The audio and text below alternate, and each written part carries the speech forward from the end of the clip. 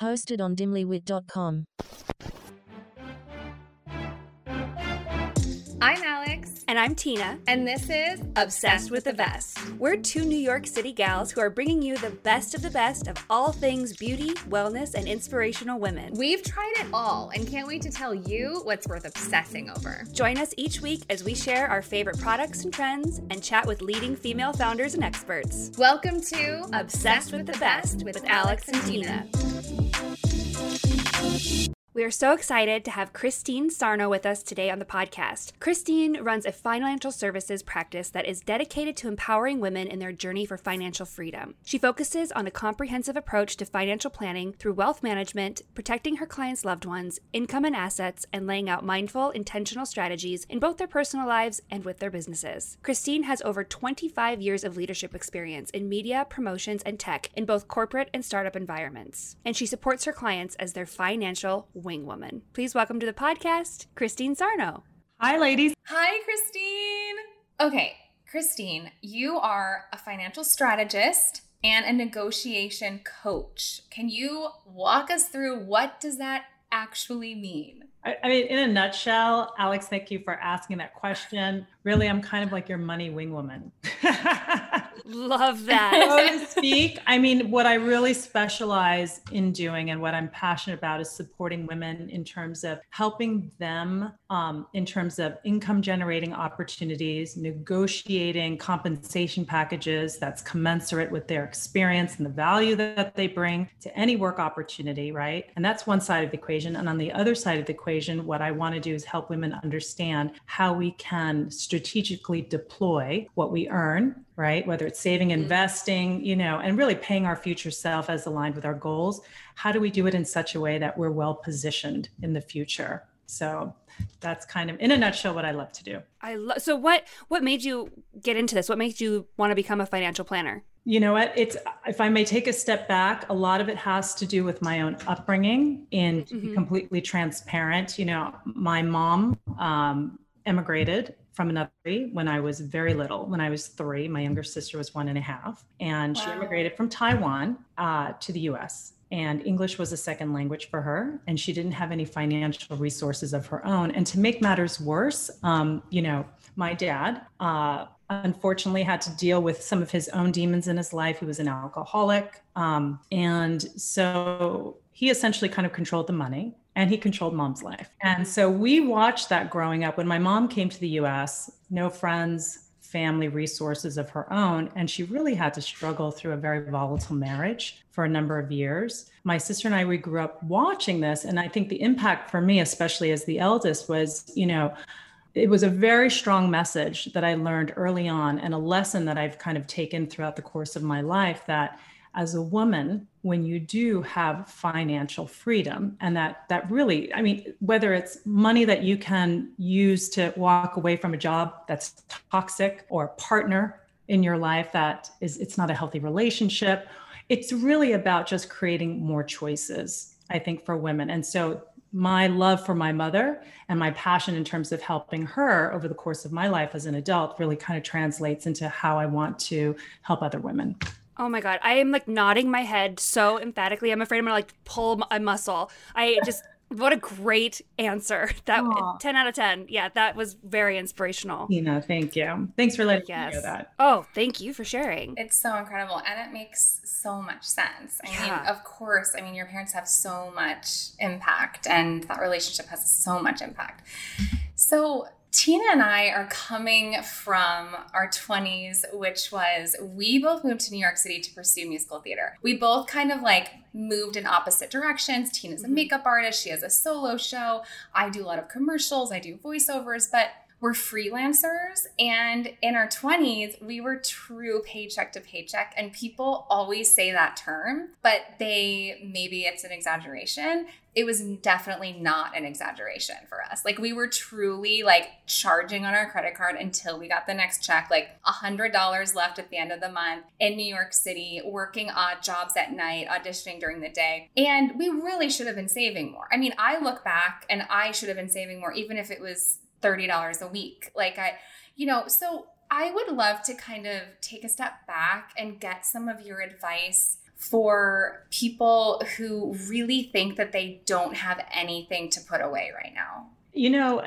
First and foremost, this is not uncommon. And here, I live in Los Angeles, right? I mean, and I am surrounded and work with people kind of in the creative space, right? Where, whether it's in the film business or, I mean, and you've named even some of these different industries too, right? Where it's one project, job, a gig to the next, right? Exactly. A bit of feast or famine sometimes. What I'd love to say is let's take a step back and just go, I want to give both of you much credit for following your passions, right? And for pursuing what it is that really drives you, because I truly believe whatever we decide to do, we can figure out how to make an income from it. And when you love what you do, right? I truly believe that allows us to continue to flourish in our lives from a professional standpoint. Work doesn't feel like something that you dread, waking up to every day or going to bed at night thinking about, how you're going to be spending the next day. It's something that you're inspired by. So I do want to give both of you like a virtual high five for pursuing your passion. It's important, Thank you. But with that said, and I understand where you're coming from, right? Especially in an expensive city like New York, it's very difficult sometimes to stay within a budget.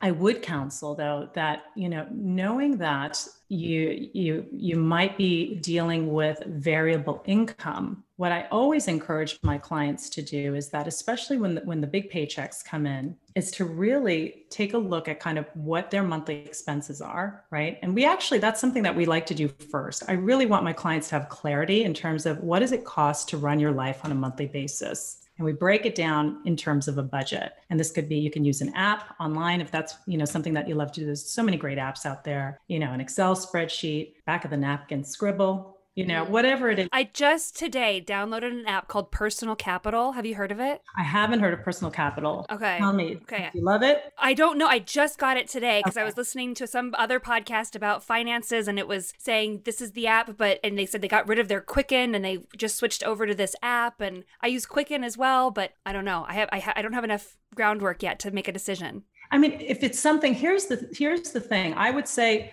go on to different platforms, try different apps, if that's how you like to kind of stay within an organized budget, but make sure it's something that feels good to you, it works for you, and that you're going to be using it on a consistent basis, right? If someone's not an Excel spreadsheet person and they loved keeping their finances organized on an app or some type of software platform, then do that. Don't use an Excel spreadsheet if you hate looking at it. So, right. But my counsel is, let's at least have some clarity in terms of what it takes to run your monthly nut. So your fixed expenses, rent or mortgage, groceries, auto expenses like gasoline, whatever it may be, utilities, right? We want to be able to at least turn on the lights and have them go on. That's all good stuff, right? And make sure we identify those are your fixed expenses. You really do have to focus on making sure that you can afford to pay those expenses, right, on a monthly basis, right? Then the second piece would be your discretionary. What do you spend on your hobbies, dining out, that sort of thing. And what I like to kind of point out is that could be an opportunity for us to pay attention to how much we're actually spending. A lot of times people don't realize, you're calling Uber Eats, right? Or Postmates multiple times a week and how that's adding up, right? And the idea is what we all do is understand, right? If we've got some surplus at the end of the month towards savings, right? And if we don't, we might want to take a hard look in terms of how we're spending. And there's really two directions we can go in. We can cut back, which can be hard. And at a certain point, you can only cut back so much, right? Or we might need to think about alternate sources of income, other ways to make money to supplement that. So that's one piece of it, right? And then what I would then counsel is then we move on to building something is called basically your rainy day fund or your emergency fund, especially when you have variable income. And for most of my clients that work at a company and they get paid W-2 salary, generally I would say, hey, about 3 months of your monthly, because now you know what that number is, should be sitting in a savings account, right? If you need it. Mm-hmm. When you have variable income, I generally like to push that closer to about 6 months, right? So essentially that's the second step. What can we do? So when the paychecks come in, we want to try to deploy what we can to start building up that emergency fund. So that's now on a parallel path. And we talked a little bit about credit cards, and I do want to touch on that, right? There's all kinds of different debt out there, but the debt that I despise the most, right? Because it really does come back and bite us in the ass. And this is my New York coming out, right?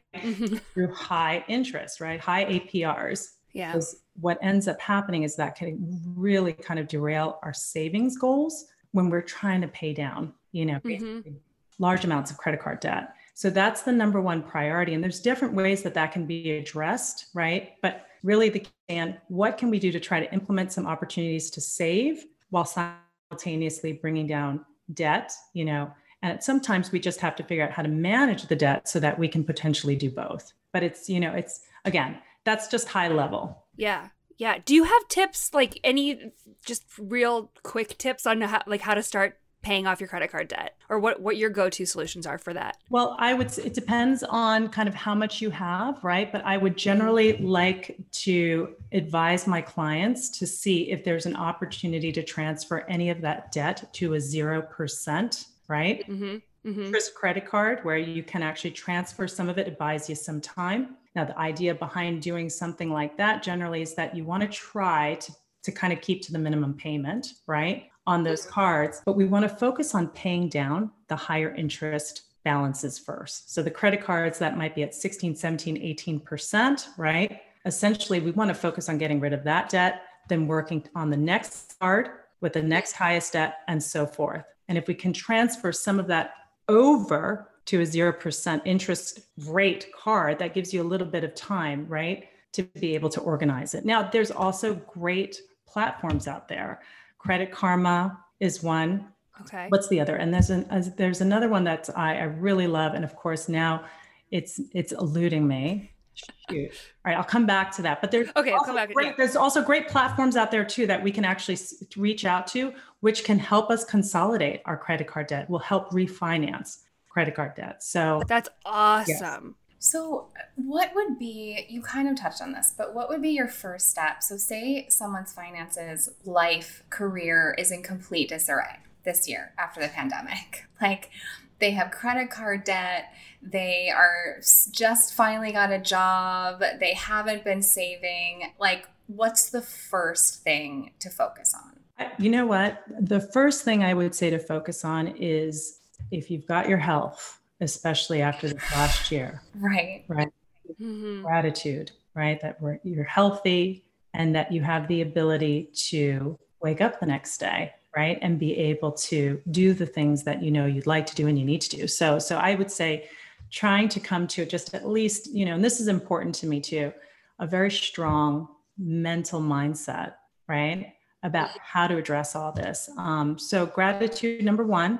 Right. And I think the second piece too is to maybe kind of stop, everyone's situation is different, but maybe kind of stop and reassess, right? I have noticed in working with clients that a lot of people have in this last year who have lost their jobs have decided, you know what? My life was I was stressed out to the max at a job that I really despised, right? And I have now learned to simplify, kind of cut back on a lot of expenses that we didn't necessarily need to have in our life. And it feels good, right? To maybe live off of less. Maybe it's time, to move someplace where the cost of living is not so expensive. Like I would say there's kind of different ways that you can look at this, but essentially I would say, hey, it depends on kind of where you're at now. And based on your question, I'm going to make the assumption that you're saying somebody has been out of work. Yes. Still kind of dealing with debt. Exactly. That sort of thing. So I would say the first step too is to kind of really kind of get a sense of, hey, at this stage of the game, is there an opportunity to collect unemployment, right? So just see if there's an opportunity to bring some income in while you're looking for work. I would also say, while you're looking for work within your respective field, if things are kind of dry right now, there's other ways to make income. Now, I've spoken to clients that have done all sorts of things this last year, and I would even recommend doing things maybe that you might enjoy. I mean, I've taken Uber rides with, basically somebody who was an engineer, but he just loves people. And he still wants the ability to have flexibility in his schedule, make some money before he lands his next gig. And he just loves talking to people. I've also spoken with somebody who owns a property here in Southern California, which is kind of a small ranch, right? And so what she's actually done is created a fun Airbnb experience on her ranch. She also has she has these baby goats, right? That's awesome. Raised goats, just a handful of goats. But what they've done on weekends is created Airbnb experiences with like wine and gatherings and that sort of thing. So there are so many different ways to create some supplemental income while you're looking for something else, right, that you enjoy. So I would say, it's the opportunity to be a little bit more creative on that front, right? Because income is important, right? Still need to pay the bills. And I think also too, it's kind of taking a look again at, okay, what does it cost to run my life on a monthly basis? Is there some room to scale back on some stuff for now, right? So that I can feel a little bit more secure about my financial situation until the next job comes in. So was that helpful? Oh, so helpful. I want to speak to anyone listening after this year who just feels like they are in a black hole and starting from scratch. And okay, so then when we get to the point, this person gets to a point where, okay, we can save, I can put some money away, I can invest. I'd love for you to take us through kind of the best places for us to be putting our money and speak and kind of take us through it in the simplest, most basic terms as if we're hearing it for the first time. Just for anyone who's fresh, who's going to start saving for the first time, who's going to start an investment account for the first time. I actually just started working with Ellevest, which I love them. Do you like Ellevest? Ellevest is a great platform. Absolutely. Okay, I'm so happy to hear that. Yes. And you know what? And again, I'm in such alignment with what they're doing because it's really about just empowering women financially. Super, super important. It is. Yeah. I love all the values behind it.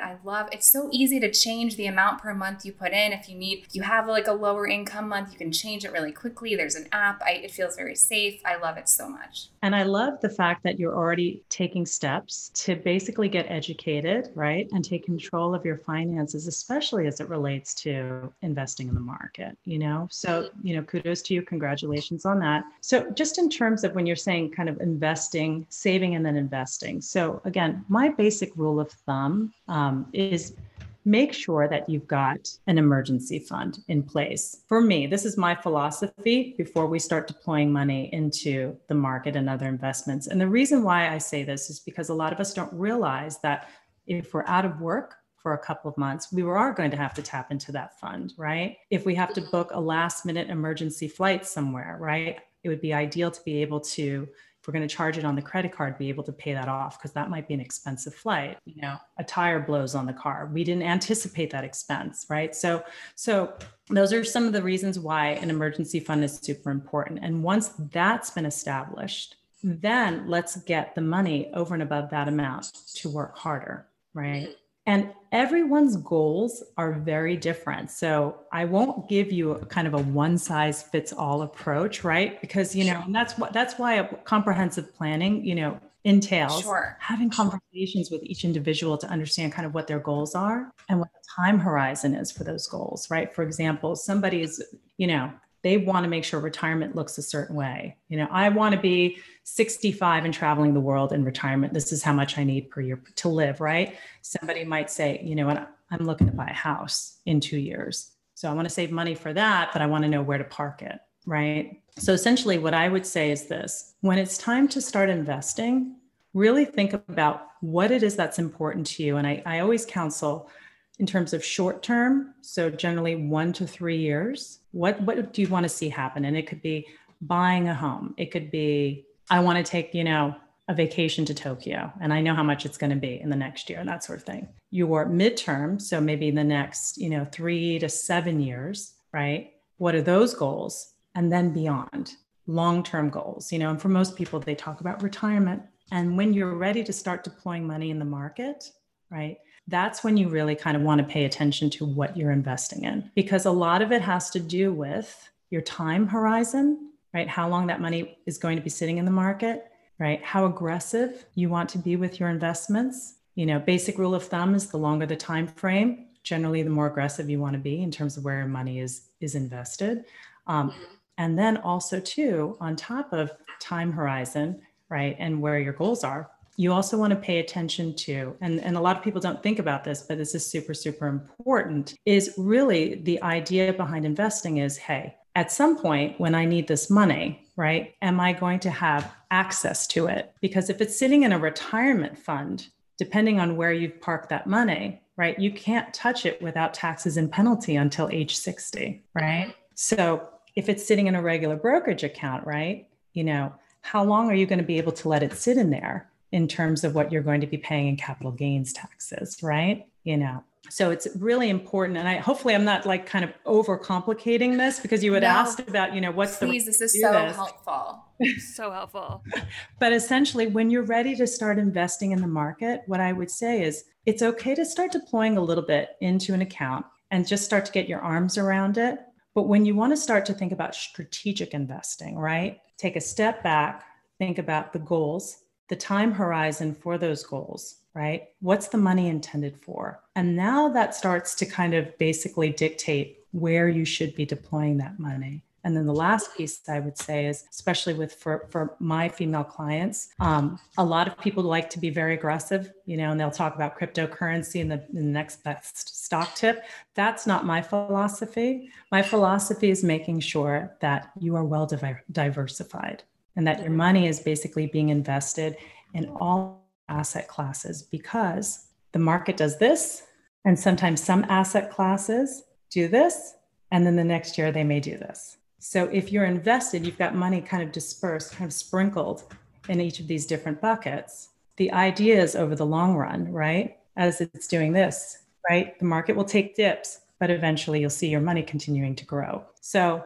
in a nutshell, just wanted to make it as basic as possible, but it's not just about throwing money in the market and hoping for it to grow. Right. It can be small. It's so hard, I think, especially as when you're younger, to think in the future and to think, well, this small amount of money, if I put it away, it's not going to make any difference. But it does over time. It is. Grow any little amount. And I was very fortunate. My father was a stockbroker for 34 years, and he got me started with a Roth IRA after my first big paying job out of college. So I've been contributing to my Roth IRA every single year since then, and it's been incredible. And there's some years that I wasn't able to meet the maximum amount that you can pay, and then some years I'm able to pay, because you can only pay into it a certain amount. But for somebody just starting out, or for somebody who's not just starting out, because it's never too late, what are some retirement funds, or where would you suggest I also somebody want puts to, their I was going to retirement? ask this, Tina. I was actually going to ask you both to explain a Roth IRA for anyone who does, because you hear this all the time. Get a Roth IRA. Like, can you guys kind of walk through, anyone who doesn't know, maybe if you're listening and you don't know what a Roth IRA is, what we just referred to, can we I'm going to leave that Can to we Christine. explain that? There you go. She'll do it much better than me. Great question, Tina, and kudos to you for getting started early. So an IRA is an individual retirement account, and it's something that you set up for yourself to basically deploy dollars, right, for the purpose of being able to access those dollars later on in retirement, right? So a traditional IRA basically is money that allows you, right, to, for the most part, depending on your income. Well, actually, this is the Roth IRA. So there is a phase out with the Roth. After a certain point in terms of the income that you make, whether you're single or married, right, you're no longer able to contribute. Under that amount, you can. And this year, the max amount is $6,000, right? And then if you're over 50, it's $7,000. And a Roth IRA basically is taking dollars that you've already paid income tax on, and you're putting it into this bucket, right, called IRA. Now it's up to you to pick where the money is being invested, right? Which stocks or mutual funds or whatever it may be. And over time, that money grows as you continue to add to that account. With a Roth IRA, right, you have the ability to access that cash later on in retirement. And when you pull the money out from a Roth IRA, you don't have to pay taxes on it anymore because you've already paid taxes, right? So that makes it a very attractive vehicle for individuals who want to save money for retirement, because there's two things that none of us will have control over in the future. Where taxes are going, we have no control over tax rates, right? And we have no control of what's going on in the market when it's time to pull that money out. So if the market is taking a dip and you need that money for retirement, not only do you lock in a loss, right, at that time, but, it basically decreases the amount sitting in that total fund that can compound over time. So long story short, that's a Roth IRA. And I think that's a wonderful retirement vehicle. You can still also contribute to a traditional IRA. And the difference between the two is with a traditional IRA, right, you actually are able to take a deduction off of your income that year when you basically deploy to traditional IRA. But later on in retirement, you will have to pay taxes on the money that you pull out. Interesting. Okay, actually, right? I did not know the difference between the two. So I just learned something new. And each has their place in a retirement plan. One is not better than the other, right? It really kind of depends on, what your goals are, what your financial situation is, what you're trying to accomplish, right? So I wouldn't recommend one over the other, because comprehensive planning, we don't plan in a vacuum, right? So we have to pick kind of the right vehicles for something that makes sense for your overall plan. Oh my gosh, so helpful. We're all gonna go back and listen to this and take notes. I know, I'm already like, should I write this down? No, I'm just gonna go back and listen and write it down again. Tina, if I may, and when you talk about people that are just starting out, let me share something compelling with you. And this is the beauty of compounding returns. This is why it's so important to get started early. Right. Most of us, when we talk about retirement, everybody kind of throws around age 65 as the sweet spot. Right. And for me and other people, when we think about retirement, we don't necessarily think about stopping work altogether. But maybe that's a time in our life we want to just take our foot off the brake a little bit. Maybe we want to work because we want to, not because we have to. Right.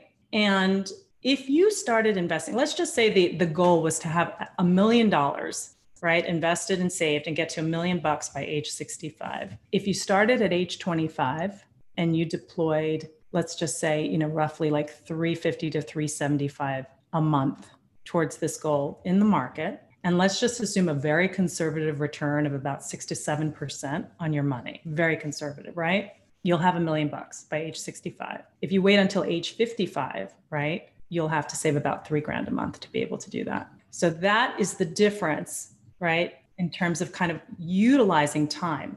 And I think of it, I always joke around with my clients because they say, the stock market is like the gasoline. It's like adding gas power, right, to your money so that your money has the ability to grow and at a bare minimum outpace inflation, which a lot of people don't realize that's one of the reasons why we want to invest in the market, because inflation grows generally 2 to 3% year over year, right?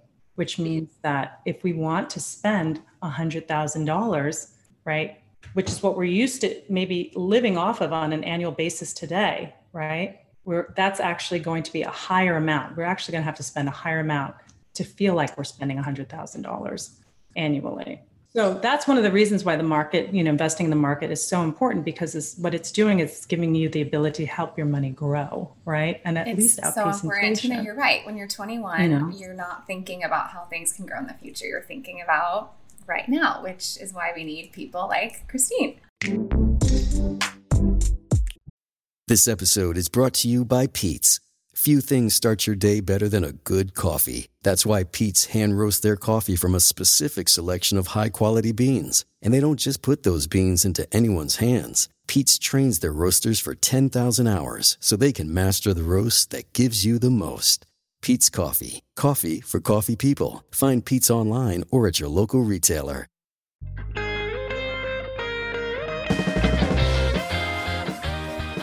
Hello, I'm David. And I'm Megan. And we host a show called Dress for the Podcast You Want. Do you get it? It's like Dress for the Job You Want, but it's a podcast. It's a show about success, how we define it, why we crave it, and what we do with it once we have it. Each week we feature a new successful guest to hear their stories, get their advice, and sometimes make them sing a silly song. Or do an improv where they're trapped in the wilderness. Ah, do you call? You should come check it out. It's a lot of fun, it's got a lot of heart, and hey, all the successful people are doing it. Dress for the Podcast You Want, hosted by Dimly Wit and Background Joyce. Available wherever you get your podcasts. Ah, do you call?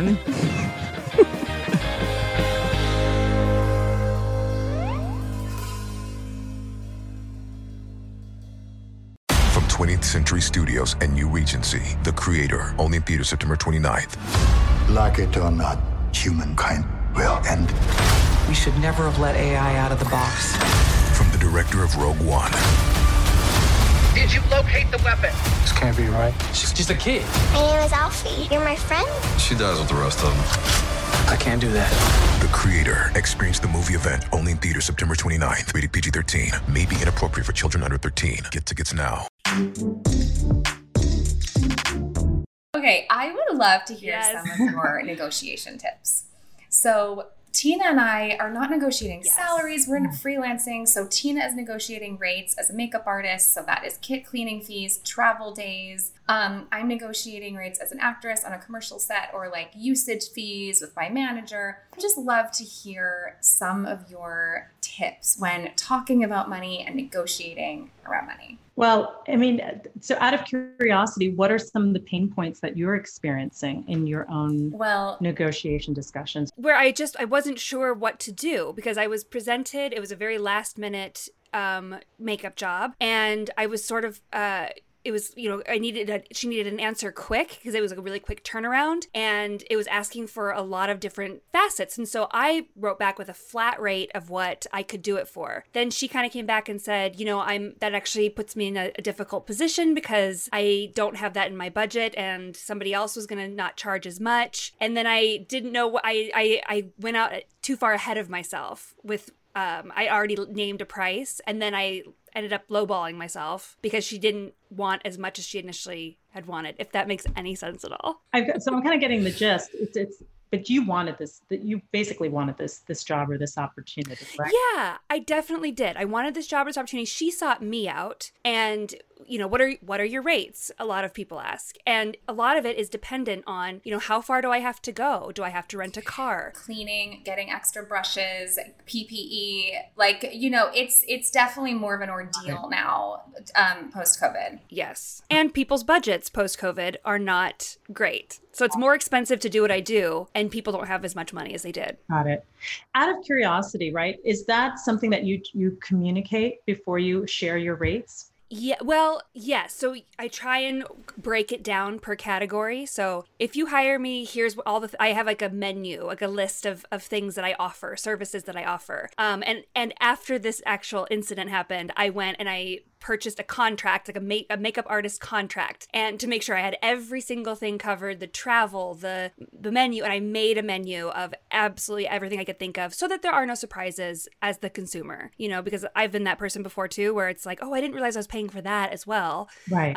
So now I have everything laid out, what the charges are. I love that. And here's why, because what you're doing is you're managing expectations up front before you basically even establish kind of what the rate is that you would be willing to take the job for. That helps somebody to understand whether or not they can afford you. And you know what, if they're in a bind and they really, really want to work with you and they understand kind of where you're at in terms of what you're going to charge and why, something may be within their budget. You know what I mean? It's something may be within their budget to get you closer to where you want to be. And I feel like, so when we're talking about negotiation, right, this is, thank you for sharing that example. One of the things that I counsel my clients is that it's really important when you're asking for a raise or a promotion, right, or you're negotiating a salary, is to really lay out the value that you bring and help them understand, basically the value that you can, not only that you can bring to that job or that project or this opportunity that you had, but also what you're accustomed to making and why.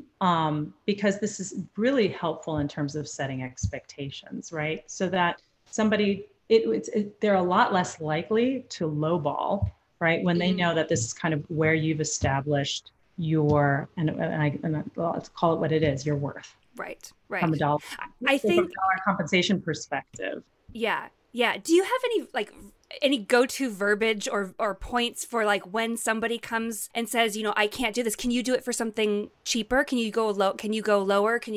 I'm a people pleaser. I'm a yes ma'am. I want to make it work. I can do you a favor. Do you have any tips for like getting out of that mindset and verbiage to be like, no, these are my rates? Because as a woman, a lot of times we don't want to come off as being abrasive or hard to work with or difficult, but also I want to stand up for like what I'm worth and get what I'm worth, 100%. And Tina, it's really up to you. Like if it's a job that you absolutely want, let's say it's an opportunity to maybe work with particular clientele that you think could potentially lead to more work, and you feel that it's worth it, right, to take a little bit of what I'll call a pay cut, right? That's up to you. But I always go back to, does it feel good? Does it feel to take this job? And, am I going to go into it inspired, excited about what I'm getting paid, right? And if it doesn't, I would say take a moment's pause, right? Great. And the other piece too is that I always like to tell my clients, there's nothing wrong with establishing some boundaries. Like you're basically setting the bar at a certain level. If this person were to call you again in the future, they understand what your rates are. And you may not have to go down this road again in terms of just, such in-depth negotiation. But I always say to my clients to tell somebody that what I'm basically establishing in terms of my fees, my rates, or the salary that I am requesting is commensurate with the experience, the skills, the value that I'm bringing to this opportunity. And here's another tip. Generally, once you kind of establish that, I think as women, then we like to fill the space and go, because I did this and I did this and what I say is that one of the most powerful things that you can do in a negotiation is once you've made your statement, sit back. And I always say when you go to school for musical theater, you learn how to just be broke and work for nothing. Like that's basically what they teach you. They like drill this into your head. There's always gonna be someone better than you. There's always gonna be someone who'll do it for free. And there's so much free work running around New York City as performers. And there's so much talent in New York City, so much that there is someone who will do it. So again, a lot of our 20s, paycheck to paycheck, but also was, oh my God, I'm so lucky to just be doing this for free because I'm so lucky to be asked. And it actually takes a while to get out of that mindset where I feel like some of my friends who are in the more 9-to-5 crowd maybe kind of hit that, milestone with like 26, 27. But because as a performer, there's so much unpaid work, but it can be an amazing opportunity. But it doesn't mean you might get paid in a Metro card, but it might be reviewed in the New York Times, but you might have gotten a $20 stipend. It's a very weird business. It does take a lot of unlearning to just not feel so lucky to be there, but to say, oh, actually, here's my rate for this, Mm-hmm. Understood. And, Alex, and I do appreciate that, and listen, early on, even in my career, my first job right out of school, I made $19,000 a year. I was living in New York City. I'm from New York originally as well. Wow. I lived in the Upper West Side. A paycheck and a half went to rent. Yeah. And I had to somehow figure out how to eat on literally $200 a month. Yep. Right. And I paid my dues. We're talking 80-hour work weeks, working 3 different senior execs, staying in the office till midnight, getting in it. So just, and very difficult to negotiate early on in my career too, because I was green and I was learning how to kind of basically succeed, right? To survive at that time, right? In a very kind of corporate kind of dog-eat-dog kind of environment. But what I will say is this, as you continue on in your career, right? My hope is that, you have the ability to become a lot more selective with the free opportunities where you're working for free, or, you're not necessarily getting paid ideally what you like. But I would say, at this stage of the game, are you able then to kind of weigh, kind of what are the benefits of taking this job at a little bit of a less of a rate that you're used to or would like, if it's actually going to translate into experience that you want to have, or working with clientele that you feel could potentially, translate into more work opportunities and that sort of thing. But then this also goes back to, right, how do we now create a financial independence platform that allows us to be a lot more picky and a lot more choosy, right, about the work that we take, And if you've got 6 months in the bank of emergency savings, hey, maybe I don't need to get up at 4 o'clock in the morning to go, pay for gas and drive, 100 miles away just to be, it's not worth it. It's costing me my sanity. And probably, I'd much rather spend this time maybe being free and trying to network to get some other jobs. Exactly. We are so grateful, Tina and I, to be able to do exactly that, be more selective now. And it's a very happy phase that we've moved into. Yes. I'm happy for you both. Yes. I'm happy for you both. Yeah. But okay, still, yes, we have reached this new point in our lives where we can be a little bit more selective and turn down, say no. But for me, at least, I know money is still a huge stressor in my life, and there's always this sort of mentality in the back of my mind of coming from scarcity and that it's all going to go away. What are some tips for women, especially, to understand that they are deserving of financial freedom? Oh my gosh, that's such a great question. That's such a, you know what, I mean, if we had like another 3 hours, I would walk us through like literally a mental mindset, exercise here. Here's the thing. Like, I think what we need to remember is that money is a form of energy currency. It really is. And so when it causes us stress and it makes us feel like we're coming from a place of lack, what we don't realize is how we respond to opportunities and how we respond to certain situations kind of keep us in this limited mindset.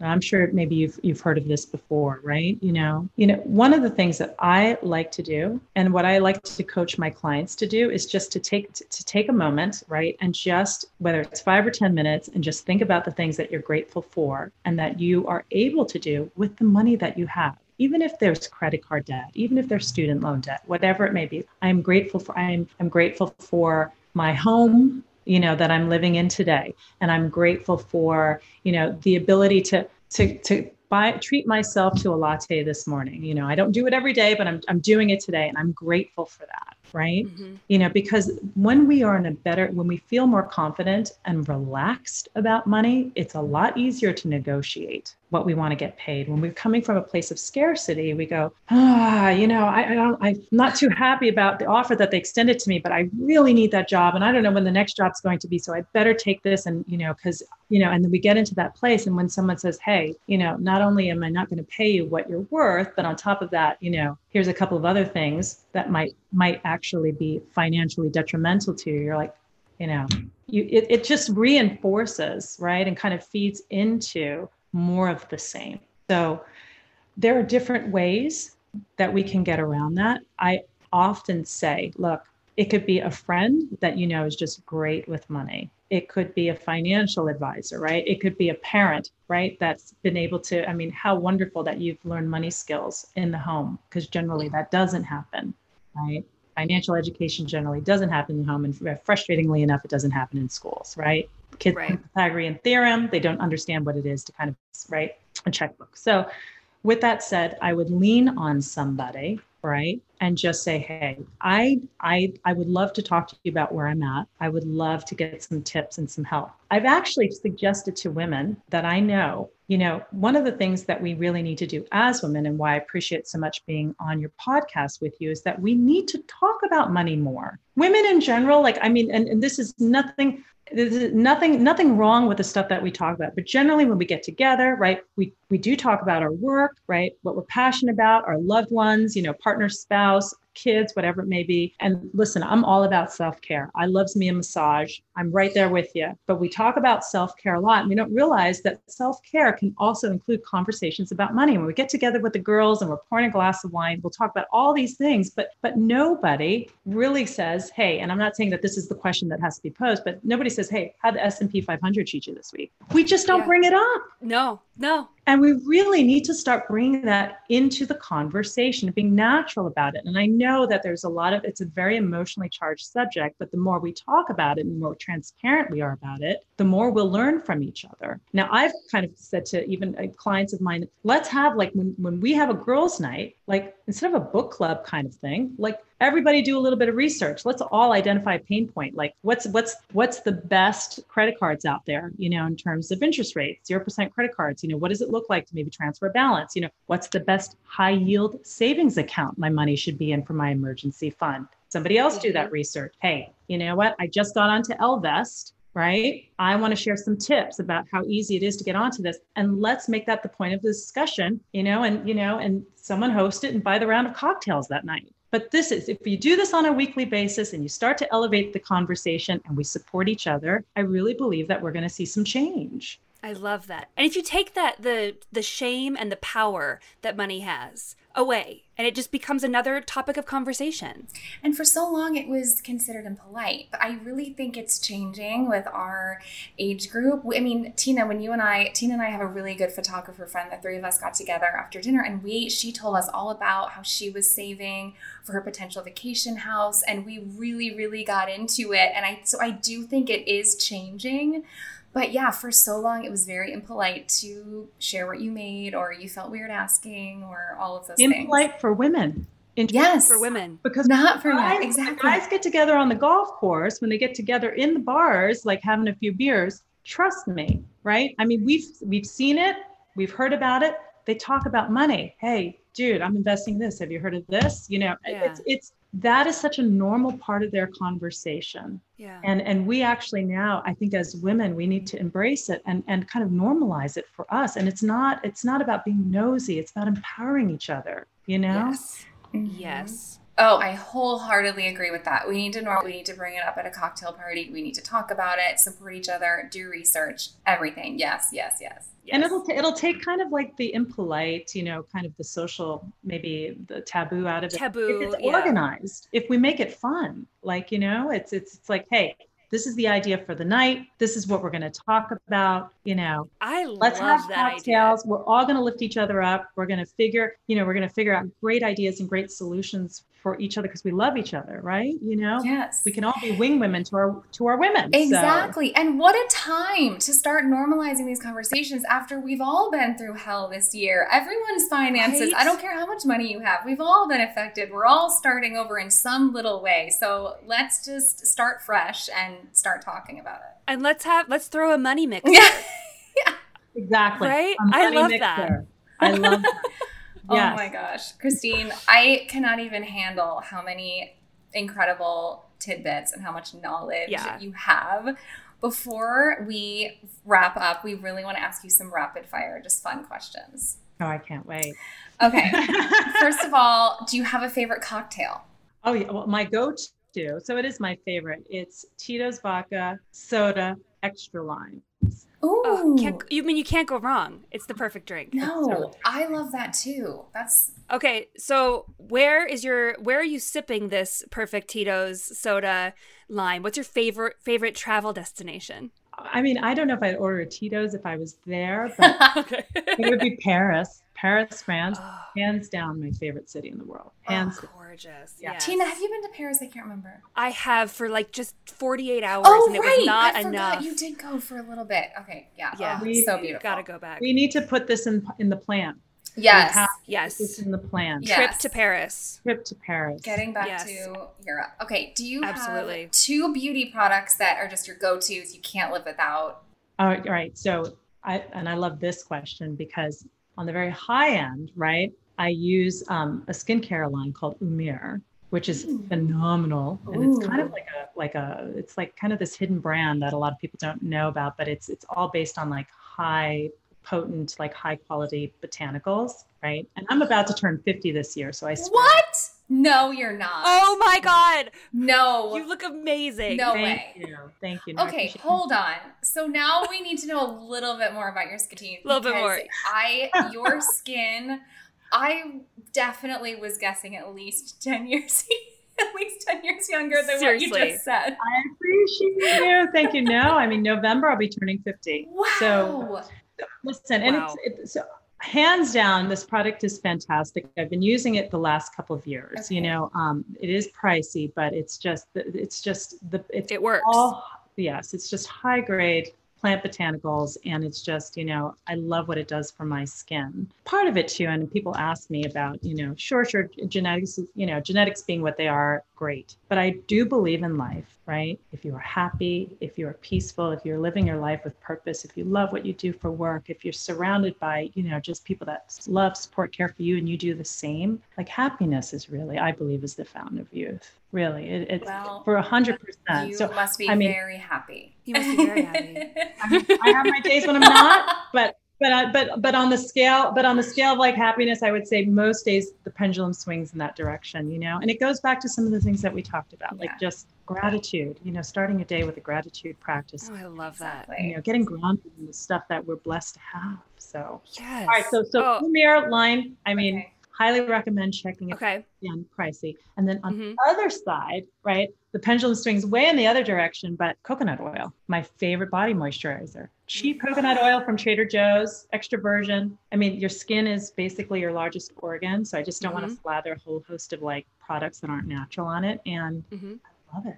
You know what? So does my mother. Okay. My mother is 57 and she has coconut. She looks amazing. She's in great shape and she puts coconut oil everywhere. So well, that was great. Just don't put it on like 5 minutes before you put on a silk blouse. Right. No silk blouse. Right. Got it. Exactly. Yes. Exactly. Have you seen those things around the internet where it's like any problem in the world can be solved with coconut oil? They're like, love that. they're like, just pour coconut oil on it and it should be fine. You can cook like, with no matter it. what it is. I'm a believer. Yeah. I love that. Okay, so Christine, who is a woman that inspires you? Without question, my mother.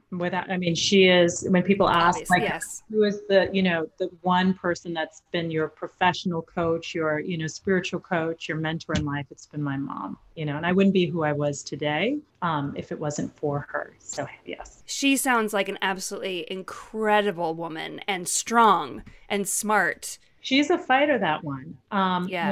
And when people have conversations with her, they really get a good laugh out of it. She knows how to mangle a lot of great English expressions and make them her own. And I've posted some of them, and some of them are not necessarily PC to share. Yeah. She sounds like a That's amazing. So funny. Okay, Christine, so where can we find you? And if someone wants to work with you, where can we look you up? On Instagram, Twitter, email, whatever you want to share. Got it. Thank you for asking. So you can find me on Instagram and Facebook, Christine Joy Lux Sarno. I also have my own website, christinejoyluxsarno.com. And I encourage your audience, if they want to kind of start to get access to some of my teachings, to go ahead and just sign up for my weekly newsletter.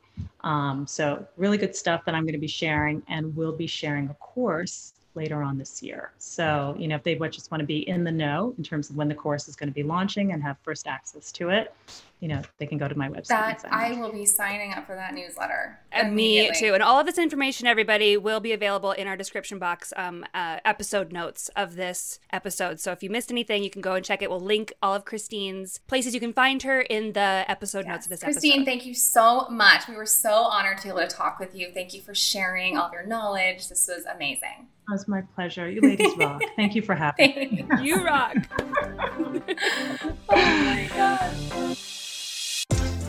Don't forget to follow, rate, and review on Apple, Spotify, or wherever you get your podcasts. And for more content, make sure to subscribe to us on YouTube, Patreon, and give us a follow at Obsessed with the Best Pod on Instagram and TikTok.